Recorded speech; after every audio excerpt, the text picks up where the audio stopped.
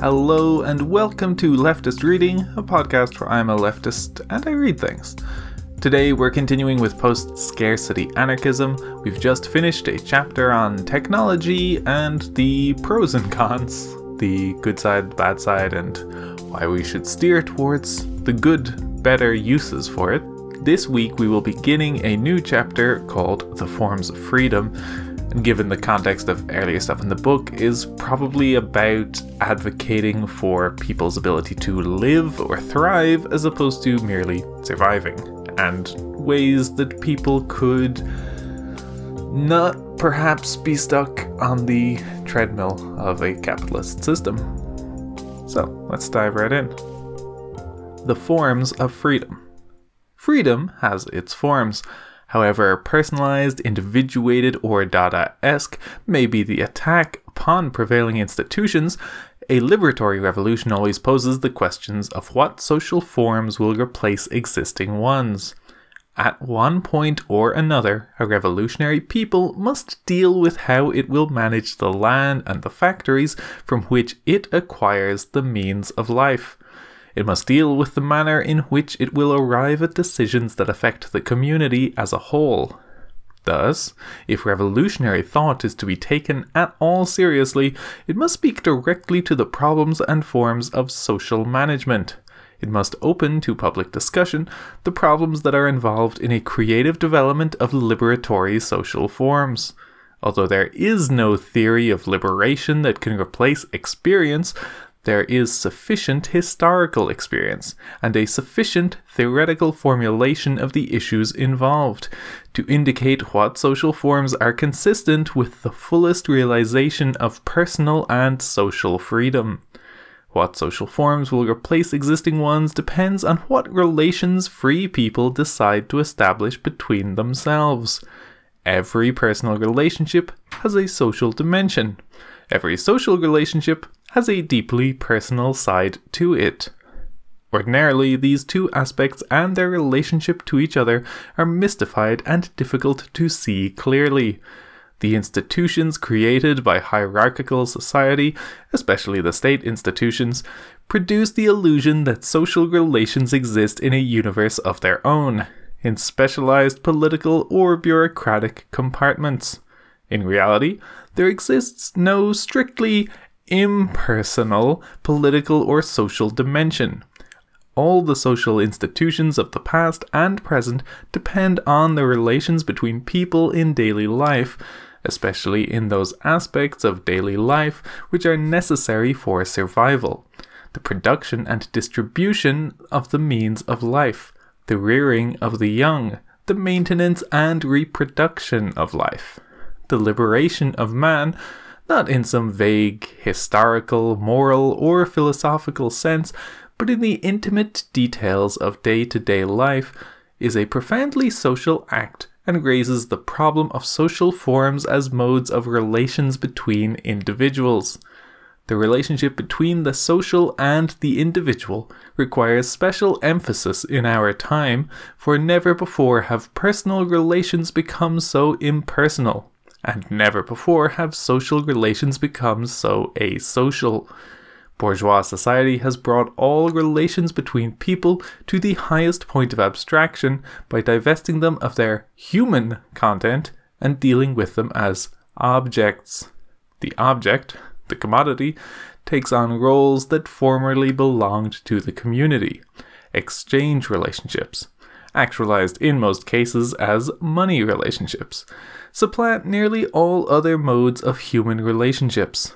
In this respect, the bourgeois commodity system becomes the historical culmination of all societies, pre-capitalist as well as capitalist, in which human relationships are mediated rather than direct or face-to-face. The mediation of social relations. To place this development in clearer perspective, let us briefly look back in time and establish what the mediation of social relations has come to mean.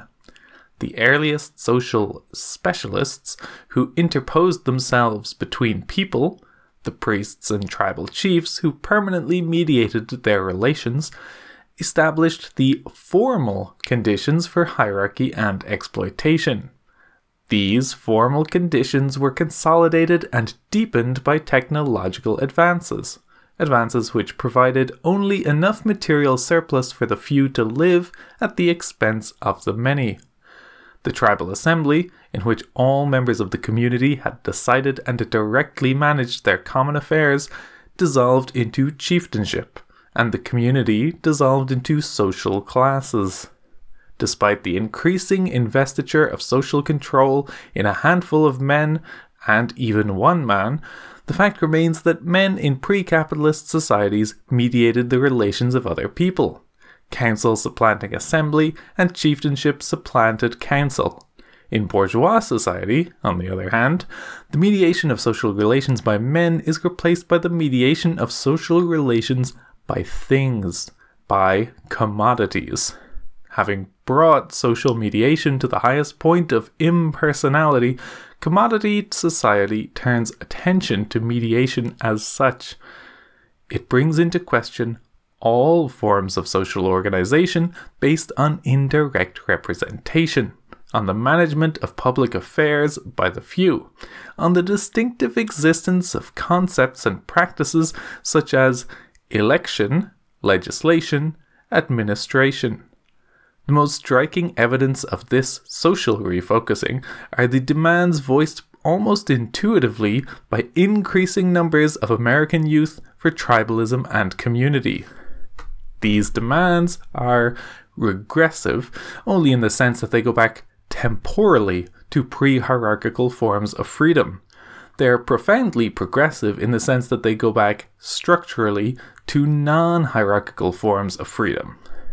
By contrast, the traditional revolutionary demand for council forms of organization, what Hannah Arendt describes as the revolutionary heritage, does not break completely with the terrain of hierarchical society. Workers' councils originate as class councils. Unless one assumes that workers are driven by their interests as workers to revolutionary measures against hierarchical society, an assumption I flatly deny, then these councils can be used just as much to perpetuate class society as to destroy it. Footnote 30. We shall see, in fact, that the council form contains many structural limitations which favor the development of hierarchy. For the present, it suffices to say that most advocates of workers' councils tend to conceive of people primarily as economic entities, either as workers or non-workers. This conception leaves the one-sidedness of the self completely intact. Man is viewed as a bifurcated being, the product of a social development that divides man from man and each man from himself. Nor is this one-sided view completely corrected by demands for workers' management of production and the shortening of the work week. For these demands leave the nature of the work process and the quality of the workers' free time completely untouched. If workers' councils and workers' management of production do not transform the work into a joyful activity, free time into a marvelous experience, and the workplace into a community, then they remain merely formal structures. In fact, class structures. They perpetuate the limitations of the proletariat as a product of bourgeois social conditions. Indeed, no movement that raises the demand for workers' councils can be regarded as revolutionary unless it tries to promote sweeping transformations in the environment of the workplace. Finally, council organizations are forms of mediated relationships rather than face-to-face relationships. Unless these mediated relationships are limited by direct relationships, leaving policy decisions to the latter and mere administration to the former, the councils tend to become focuses of power. Indeed, unless the councils are finally assimilated by a popular assembly and factories are integrated into new types of community, both the councils and the factories perpetuate the alienation between man and between man and work. Fundamentally, the degree of freedom in a society can be gauged by the kind of relationships that unite the people in it. If these relationships are open, unalienated, and creative, the society will be free. If structures exist that inhibit open relationships, either by coercion or mediation, then freedom will not exist, whether there is workers' management of production or not. For all the workers will manage will be production, the preconditions of life, not the conditions of life. No mode of social organization can be isolated from the social conditions it is organizing. Both councils and assemblies have furthered the interests of hierarchical society as well as those of revolution. To assume that the forms of freedom can be treated merely as forms would be as absurd as to assume that legal concepts can be treated merely as questions of jurisprudence. The form and content of freedom, like law and society, are mutually determined. By the same token, there are forms of organization that promote and forms that vitiate the goal of freedom, and social conditions favor sometimes the one and sometimes the other. To one degree or another, these forms either alter the individual who uses them or inhibit his further development. This article does not dispute the need for workers' councils, more properly, factory committees, as a revolutionary means of appropriating the bourgeois economy. On the contrary, experience has shown repeatedly that the factory committee is vitally important as an initial form of economic administration. But no revolution can settle for councils and committees as its final, or even its exemplary, mode of social organization, any more than workers' management of production can be regarded as a final mode of economic administration. Neither of these two relationships is broad enough to revolutionize work, free time, needs, and the structure of society as a whole. In this article, I take the revolutionary aspect of the council and committee forms for granted. My purpose is to examine the conservative traits in them which vitiate the revolutionary project. It has always been fashionable to look for models of social institutions in the so-called proletarian revolutions of the past 100 years. The Paris Commune of 1871, the Russian Soviets of 1905 and 1917, the Spanish revolutionary syndicates of the 1930s, and the Hungarian councils of 1956 have all been raked over for examples of future social organization. What, it is worth asking, do these models of organization have in common? The answer is very little, other than their limitations as mediated forms. Spain, as we shall see, provides a welcome exception. The others were either too short-lived or simply too distorted to supply us with more than the material for myths. The Paris Commune may be revered for many reasons, for its intoxicating sense of libidinal release, for its radical populism, for its deeply revolutionary impact on the oppressed, or for its defiant heroism in defeat. But the Commune itself, viewed as a structural entity, was little more than a popular municipal council. More democratic and plebeian than other such bodies, the council was nevertheless structured along parliamentary lines.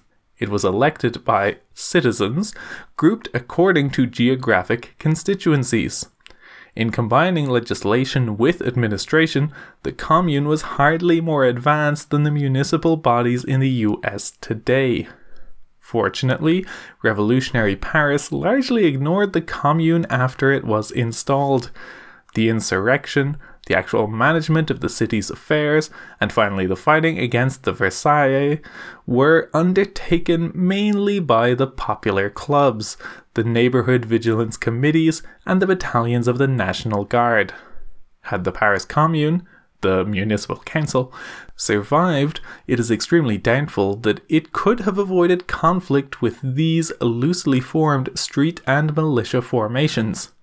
Indeed, by the end of April, some 6 weeks after the insurrection, the Commune constituted an all-powerful Committee of Public Safety, a body redolent with memories of the Jacobin dictatorship and the Terror, which suppressed not only the right in the Great Revolution of a century earlier, but also the left. In any case, history left the Commune a mere 3 weeks of life, 2 of which were consumed in the death throes of barricade fighting against Thiers and the Versaillais. It does not malign the Paris Commune to divest it of historical burdens it never actually carried. The Commune was a festival of the streets, its partisans primarily handicraftsmen, itinerant intellectuals, the social debris of a pre-capitalist area, and lumpens. To regard these strata as proletarian is to caricature the word to the point of absurdity. The industrial proletariat constituted a minority of the communards. Footnote 31. The Commune was the last great rebellion of the French sans-culottes, a class that lingered on in Paris for a century after the Great Revolution. Ultimately, this highly mixed stratum was destroyed not by the guns of the Versailles, but by the advance of industrialism. The Paris Commune of 1871 was largely a city council established to coordinate municipal administration under conditions of revolutionary unrest. The Russian Soviets of 1905 were largely fighting organizations, established to coordinate near-insurrectionary strikes in St. Petersburg. These councils were based almost entirely on factories and trade unions. There was a delegate for every 500 workers. Where individual factories and shops contained a smaller number, they were grouped together for voting purposes. And additionally, delegates from trade unions and political parties. The Soviet mode of organization took on its clearest and most stable form in St. Petersburg, where the Soviet contained about 400 delegates at its highest point, including representatives of the newly organized professional unions. The St. Petersburg Soviet rapidly developed from a large strike committee into a parliament of all oppressed classes, broadening its representation, demands, and responsibilities. Delegates were admitted from cities outside St. Petersburg, political demands began to dominate economic ones, and links were established with peasant organizations and their delegates admitted into the deliberations of the body. Inspired by St. Petersburg, Soviets sprang up in all the major cities and towns of Russia and developed into an incipient revolutionary power counterposed to all the governmental institutions of the autocracy. The St. Petersburg Soviet lasted less than 2 months. Most of its members were arrested in December 1905. To a large extent, the Soviet was deserted by the St. Petersburg proletariat, which never rose in armed insurrection and whose strikes diminished in size and militancy as trade revived in the late autumn. Ironically, the last stratum to advance beyond the early militancy of the Soviet were the Moscow students, who rose in insurrection on December 22nd, and during 5 days of brilliantly conceived urban guerrilla warfare, reduced local police and military forces to near impotence. The students received very little aid from the workers in the city. Their street battles might have continued indefinitely, even in the face of massive proletarian apathy, had the Tsar's Guard not been transported to Moscow by the railway workers on one of the few operating lines to the city. The Soviets of 1917 were the true heirs of the Soviets of 1905, and to distinguish the two from each other, as some writers occasionally do, is spurious. Like their predecessors of 12 years earlier, the 1917 Soviets were based largely on factories, trade unions, and party organizations, but they were expanded to include delegates from army groups and a sizable number of stray radical intellectuals. The Soviets of 1917 reveal all the limitations of Sovietism. Though the Soviets were invaluable as local fighting organizations, their national congresses proved to be increasingly unrepresentative bodies. The congresses were organized along very hierarchical lines. Local Soviets in cities, towns, and villages elected delegates to district and regional bodies. These elected delegates to the actual nationwide congresses. In larger cities, representation to the congresses was less indirect, but it was indirect nonetheless. From the voter in a large city to the municipal soviet, and from the municipal soviet to the Congress. In either case, the Congress was separated from the mass of voters by one or two more representative levels. The Soviet Congresses were scheduled to meet every 3 months. This permitted far too long a time span to exist between sessions. The first Congress, held in June 1917, had some 800 delegates. Later Congresses were even larger, numbering 1,000 or more delegates. To expedite the work of the Congresses and to provide continuity of function between the tri-monthly sessions, the Congresses elected an executive committee, fixed at not more than 200 in 1918 and expanded to a maximum of 300 in 1920. This body was to remain more or less in permanent session, but it too was regarded as unwieldy, and most of its responsibilities after the October Revolution were turned over to a small Council of People's Commissars. Having once acquired control of the Second Congress of Soviets in October 1917, the Bolsheviks found it easy to centralize power in the Council of Commissars and later in the Political Bureau of the Communist Party. Opposition groups in the Soviets either left the Second Congress or were later expelled from all Soviet organs. The tri-monthly meetings of the Congresses were permitted to lapse. The completely Bolshevik Executive Committee and Council of People's Commissars simply did not summon them. Finally, the Congresses were held only once a year. Similarly, the intervals between the meetings of district and regional Soviets grew increasingly longer, and even the meetings of the Executive Committee, created by the Congress as a body in permanent session, became increasingly infrequent until finally they were only held 3 times a year. The power of the local Soviets passed into the hands of the Executive Committee. The power of the Executive Committee passed into the hands of the Council of People's Commissars. And finally, the power of the Council of People's Commissars passed into the hands of the Political Bureau of the Communist Party. That the Russian Soviets were incapable of providing the anatomy for a truly popular democracy is to be ascribed not only to their hierarchical structure, but also to their limited social roots. The insurgent military battalions from which the Soviets drew their original striking power were highly unstable, especially after the final collapse of the Tsarist armies. The newly formed Red Army was recruited, disciplined, centralized, and tightly controlled by the Bolsheviks. Except for partisan bands and naval forces, Soviet military bodies remained politically inert through the Civil War. The peasant villages turned inward toward their local concerns and were apathetic about national problems. This left the factories as the most important political base of the Soviets. Here we encounter a basic contradiction in class concepts of revolutionary power: proletarian socialism. Precisely because it emphasizes that power must be based exclusively on the factory, creates the conditions for a centralized, hierarchical political structure. However much its social position is strengthened by a system of self-management, the factory is not an autonomous social organism.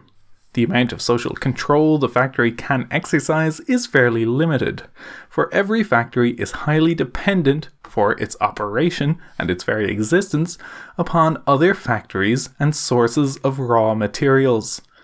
Ironically, the Soviets, by basing themselves primarily in the factory and isolating the factory from its local environment, shifted power from the community and the region to the nation, and eventually from the base of society to its summit.